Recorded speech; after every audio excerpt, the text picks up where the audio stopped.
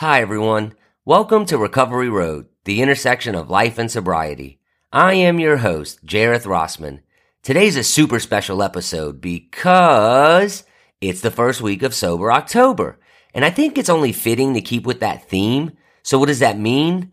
Well, first, let me quickly explain what Sober October is for anyone that may be unfamiliar. Now, if you're a big podcast listener like myself, then you've probably heard of Joe Rogan and have listened to his podcast.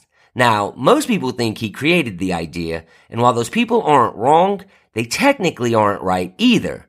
Joe is definitely credited with popularizing Sober October a few years back when I think he and three of his comedian buddies bet themselves that they couldn't go the whole month of October without alcohol. But technically, Sober October was actually started around 2014 by a fundraising campaign for Macmillan Cancer Support, which is a UK-based charity that provides support to people living with cancer. Now, obviously the primary goal was raising money, but the movement also emphasized the importance of taking a closer look at our personal relationship with alcohol. Now, it has evolved over time to become many things to many people, but I think the general theme is to challenge yourself to go as many days sober in the month of October as you can. And I would encourage each of you to do the same. And I'm also going to tell you why I think you should give it a shot. No pun intended. But I'm not going to tell you my reasoning just yet. You'll have to keep listening. Now, last week I mentioned a few topics that I wanted to touch on this week.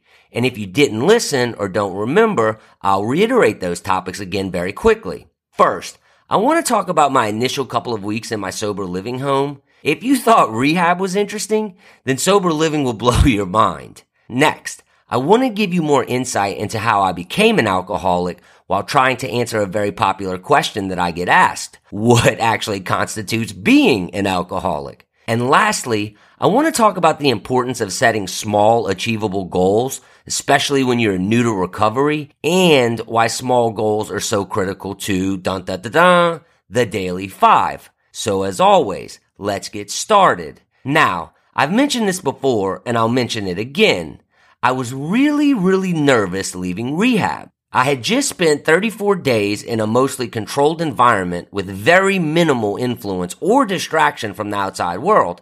And it's like, okay, there's the exit. Good luck. Now, thankfully, my parents were there with me, and I had an idea of where I was headed because something that I didn't mention before is that I had actually toured the house I was going to about a week before leaving rehab. The house manager was nice enough to pick me up from treatment and bring me to the house so I could meet some of the guys and he could get a feel for whether or not I'd be a good fit for the house. But even with my parents there and some familiarity with where I was headed, I still had a tremendous amount of fear inside of me.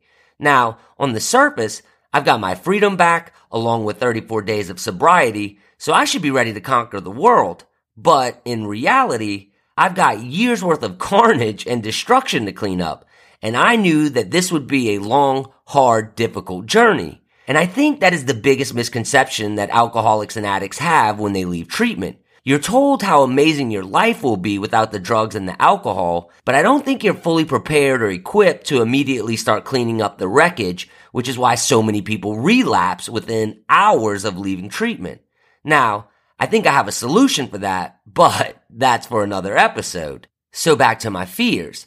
Now, not only did I have this major burden of cleaning up my life on my mind, but I also had minor issues that I needed to deal with. And to you, the listener, they may seem trivial, but to me, in that moment, they were monumental.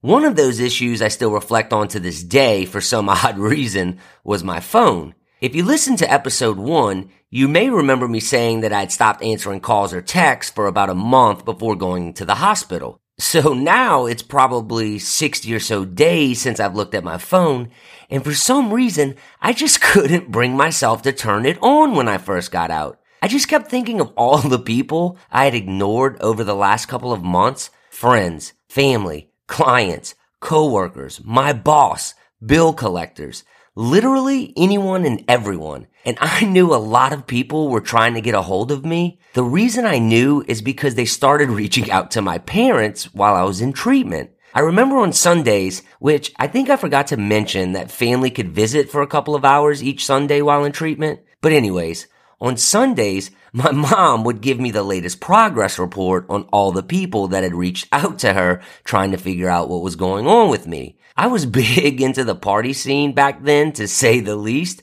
so I can only imagine what was being said amongst everyone. But she was doing her best to keep my situation private at that point. And of course, there were certain people that had to know, but for the most part, people were just speculating about my whereabouts, so she just wanted to give me the opportunity to tell people on my own terms, which I honestly greatly appreciated. Now, like with everything else, there's good news and bad news. The good news is that I did eventually charge my phone and turn it on. The bad news? I had over 1,500 messages, at least a couple hundred phone calls, and probably another 50 or 60 voicemails to check. And boy, were there some interesting messages to read and voicemails to listen to. Everything from, I'm really concerned about you, to, dude, you're late for the fantasy draft. Where the hell are you? Coincidentally enough, the fantasy message was sent on the day I was checking into rehab. Anyways, all of that information may seem insignificant, but I'm just trying to give insight into how even the smallest things seem paramount to an alcoholic or addict when first entering back into the real world. Okay, so back to that first day. I get released and my parents offered to take me to any restaurant I wanted before going to the sober living house. First thing that pops into my head? Nope, not a steak, not a hamburger, but sushi. So we get to the restaurant and I pick up the menu and my eyes immediately go to the sake. And I'm like, wait, I can't order sake. Wait, not only can I not order sake, but I can't order it ever again. Or any alcohol at any restaurant. Ever again?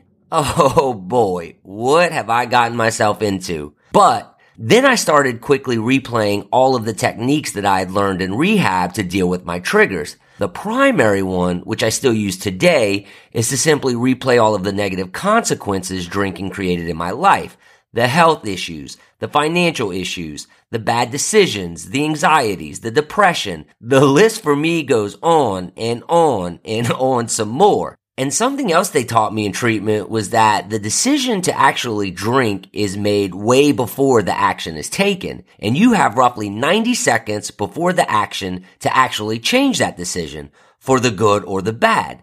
So to this day, if I ever start thinking about how nice it would be to throw down a screwdriver on the golf course or maybe have a glass of wine at dinner, I quickly turn to that same advice and go on my merry way. So anyways, we order food, and honestly, I don't have much of an appetite at this point because, again, my anxiety is substantial at this point. We leave the restaurant and finally make it to the house.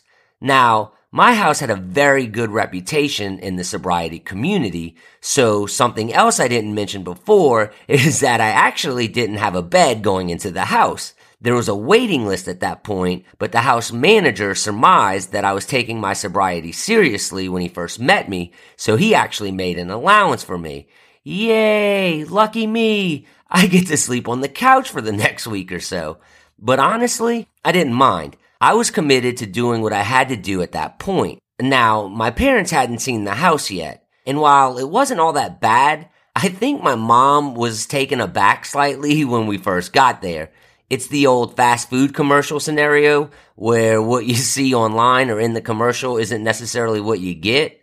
The house was a touch on the older side, and when I say a touch, I mean probably 50 or 60 years old, and it was massive. I think it was just shy of probably 4,000 square feet, but believe me when I say every square inch of that house was occupied. There were probably 18 guys when I first entered the house, and I don't know how many bedrooms there were. All I know is that it felt like people were sleeping anywhere and everywhere, probably because they were. And that may sound a little exaggerated, but just to give you an idea, most bedrooms had at least 2 beds while some had 3, which doesn't seem all that bad. But when I saw a guy open a hallway closet door and lay down on a mattress in that hallway closet, I knew it was going to be an interesting 90 days, and suddenly my little spot on the couch didn't seem all that bad. Now again, there's more good news and bad news. The bad news, my car was still at my house back home. The good news, a buddy of mine from treatment who was about my age, young 30s, was living at the house, and this guy had a car. Now, generally, this wouldn't be a big deal for most people, but we aren't most people. And sober living isn't most living arrangements. But it is a lot like being back in high school, especially with the car situation. Like, all the coolest kids in the house were the ones with cars. Except this wasn't high school, and these weren't kids. These were grown men. And to give you an idea, out of the 18 or so people at the house at that time, probably only half of them had a car. And I distinctly remember in that first week, at night, getting dressed in my nicest flat bill hat and best pair of joggers so we could hit the town in that car. Except instead of hitting the town and going to dinner and then maybe a bar, we were hitting an AA meeting, then heading to a McDonald's or a Dairy Queen after. And while today that would seem like a very basic and standard evening, back then it was all very new and fun and exciting in a really strange way. But unfortunately, the reality of recovery isn't always fun and exciting. That same guy, my buddy with a car, had actually OD'd within his first couple of days being released from treatment, which is why he ended up at my house. If you remember in a previous episode, I mentioned that counselors rarely recommend you going back home directly after treatment. Well, this guy did go home and overdosed and almost died. But instead of going back to treatment, he came to my sober living home because, again, it had a good reputation. And this same guy stayed at the house for probably about 45 days before leaving again. And unfortunately, about 12 months after that, I received the news that he had OD'd again. But this time, he wasn't as lucky, and unfortunately, they weren't able to save him. And I hate to have to share stories like that, but if you know me by now, you know that I think it's important for you to understand the true reality and severity of recovery, because not all recovery journeys are created equal or have a happy ending for that matter. Now, with that being said, I think it's time to shift the focus to the second topic I wanted to address: what led to my alcoholism and what actually constitutes being an alcoholic. And as always, I'll speak on each question independently while doing my best to show the correlation to both of them, at least as it pertains to my life. So, what actually led to my alcoholism? Well, I've actually thought about the answer to this question many times over the last 5 years, and there always seems to be a slight variation to my own answer each time I think about it. And although there seems to be a slight variation to the answer, there also seems to be a very common denominator to each of those variations. But before I tell you what that common denominator is, I want to explain something about my life, especially my early years, to give you some context. And what I'm about to say may come off as pompous or egotistical, but I promise you that is not my desired intent. So you've heard me say in previous episodes that I grew up relatively poor financially, and I don't know who my biological father is. But honestly, outside of those two facets, I actually had a fairly charming life growing up. I mean, I always made good grades, I was always pretty good at sports, I always made friends pretty easily, and to top it off, I was actually a handsome little chap growing up, much more so than I am today. And I had a mother who loved me unconditionally and would make any sacrifice necessary to make sure I had everything in life that I needed. Things just always seemed to go my way. Now don't get me wrong, I studied and worked hard and faced plenty of obstacles growing up, but at the end of the day, if I really put my mind to something, the desired outcome always played out just how I envisioned it, which is great, until it isn't. And therein lies the problem. I was so used to things just going my way that when I started to experience what I call adult adversity, I wasn't fully equipped to handle it. Here's what happened. I'm in my late 20s and I just get a big promotion at work. Like, huge promotion, especially for someone my age back then. And about a month after that, I got engaged to my girlfriend at the time. I remember Joseph asking me about my 5-year plan around then, and I was really excited to explain it to him because I had all of these major milestones at my fingertips: buying a house, starting a family, and continuing to progress in my career. You know, living the whole American dream idea. And I just knew it would all play out like I had planned because it always had in my life. Boy, was I in for a rude awakening. Within months of all of that happening, I went through a devastating breakup. Now, I'm going to spare you the details out of respect for everyone involved, but when I say my world was rocked, it was rocked. Suddenly, my life was turned completely upside down, and for the first time ever, there was nothing I could do to fix it, nor did I know how to fix it, much less how to deal with it mentally and emotionally, because again, I had never been through this type of adversity before. And something else you should know about me is that I had always had a fear of negative consequences growing up. So for the most part, I always walked the straight and narrow. But not anymore. Not this time. I was angry and pissed. And I was going to start living life on my terms with complete disregard for consequences. Screw consequences and screw a 5-year plan. And in that moment, my alcoholism journey began. Now, don't get me wrong, the groundwork was laid way before that exact moment.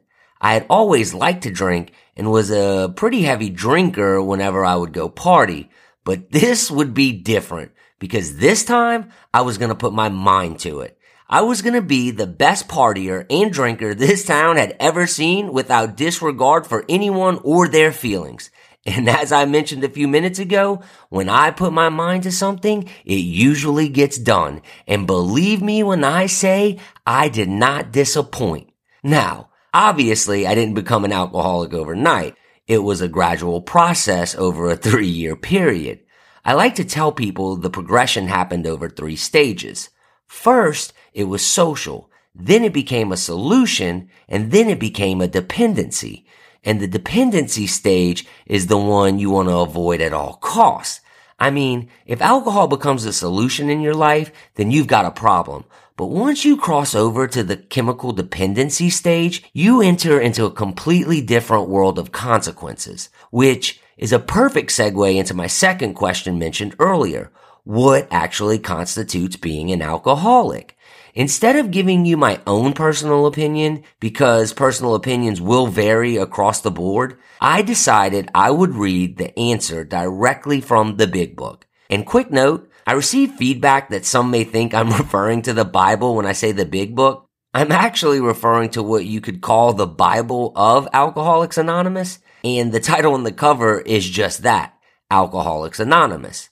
Now, I'm going to take direct excerpts from pages 20 through 22 of the 4th edition, and I quote, "Moderate drinkers have little trouble in giving up liquor entirely if they have good reason for it. They can take it or leave it alone. Then we have a certain type of hard drinker. He may have the habit badly enough to gradually impair him physically and mentally. It may cause him to die a few years before his time. If a sufficiently strong reason, ill health, falling in love, change of environment, or the warning of a doctor becomes operative, this man can also stop or moderate, although he may find it difficult and troublesome and may even need medical attention. But what about the real alcoholic? He may start off as a moderate drinker. He may or may not become a continuous hard drinker. But at some stage of his drinking career, he begins to lose all control of his liquor consumption once he starts to drink. He does absurd, incredible, tragic things while drinking. He is a real Dr. Jekyll and Mr. Hyde. He is seldom mildly intoxicated. He is always more or less insanely drunk. He has a positive genius for getting tight at exactly the wrong moment, particularly when some important decision must be made or engagement kept. If he can afford it, he may have liquor concealed all over his house to be certain no one gets his entire supply away from him. As matters grow worse, he begins to use a combination of high-power sedative and liquor to quiet his nerves so he can go to work. Then comes the day when he simply cannot make it and gets drunk all over again. This is by no means a comprehensive picture of a true alcoholic, as our behavior patterns vary, but this description should identify him roughly. End quote. Now, hopefully you can't relate to any of that, but unfortunately for me, I feel like he is talking about Jareth directly every time I read that passage. And my goal here isn't to label anyone or make you feel like an alcoholic if you can identify with some of those words. My goal is to give you a better understanding of the different types of drinkers and their habits, so moving forward, you'll have a better idea of the clues to be conscious of when analyzing a friend or family member, or more importantly, your own personal relationship with alcohol. Because again, I want to prevent as many people as possible from experiencing the hellacious world of alcoholism and true chemical dependency, which is the perfect transition to my last topic, the importance of setting small goals and how it relates to recovery, the Daily 5, and as I mentioned earlier, Sober October. Now, before I start, I want you to know that I believe setting big goals and having big dreams are crucial because it gives you an ultimate destination to strive for. But, as I mentioned before, you have to fall in love with the process of getting there. And the best way to fall in love with the process is to set small, achievable goals. Why? Because again, as I mentioned before, it builds your momentum. And this is critical for anyone debating a life of sobriety, especially in the beginning. If you remember from a previous episode, I started a competition within myself to see how many days I could go. The ultimate goal was forever, but I also set realistic goals. Like, okay, after treatment, I'll have 34 days. Then, if I can make it a few more weeks, I'll have 60. Then 90. Then before I know it, I'll have a year.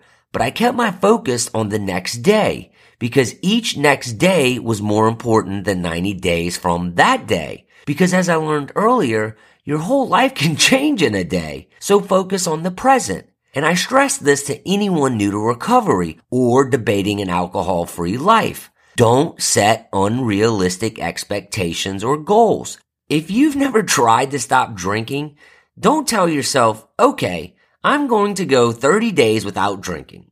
You may be setting yourself up for failure because remember, you want to build momentum. Start on a Monday. Why? Because the weekends are havens for drinking. The dinners, the parties, the football games, the whatevers. Those are all situations where you'll really have to test your will early on. So instead of a weekend, take the path of least resistance. Start on a Monday, which is hopefully a day that you aren't typically drinking. Tell yourself you'll make it to Thursday. Then, when you get to Thursday, tell yourself you're only going to do it for another 3 days. You can do anything for 3 days. Then, before you know it, you'll have a week and see where that momentum takes you. Next, you'll have 2 weeks, and before you know it, you may have a month. And I promise, if you go a whole month without alcohol, you'll feel the best you've ever felt in a very long time, mentally and emotionally. And on top of that, you probably saved a bunch of money, and even better, maybe even lost some weight in the process. Do any of those benefits sound familiar to you? The Daily 5? I mean, it's like with anything in life. Runners don't just wake up one day and run a marathon. They wake up and set a goal to run one. But in the process, they set small goals to reach the ultimate one. First week, I'm going to run 3 miles a day. Then eventually 6. Then 13. And I don't know the real numbers, but I know it's a process. And I know they have to love the process if they ever want to achieve their goal of running the full 26 miles. And with that being said, I would encourage and challenge each of you to set a small goal this month to participate in Sober October. And if you do, I'd love to hear about it. I guarantee that nobody listening will reach out to me and say, dude, why did you ever recommend trying to go alcohol-free for Sober October? That was a horrible idea. But if you do, then you'll probably want to re-listen to this episode and take a closer look at your personal relationship with alcohol. As always, thank you for listening. I hope you'll join me next week when I continue my journey in sober living and tell about how I almost got kicked out of sober living. I'll also tackle the difficult question of whether an intervention is right for your loved one and further explain how the Daily 5 can help fight some people's toughest battle, their anxiety and/or depression. Thanks again, everyone, and I hope to see you next week on Recovery Road, the intersection of life and sobriety.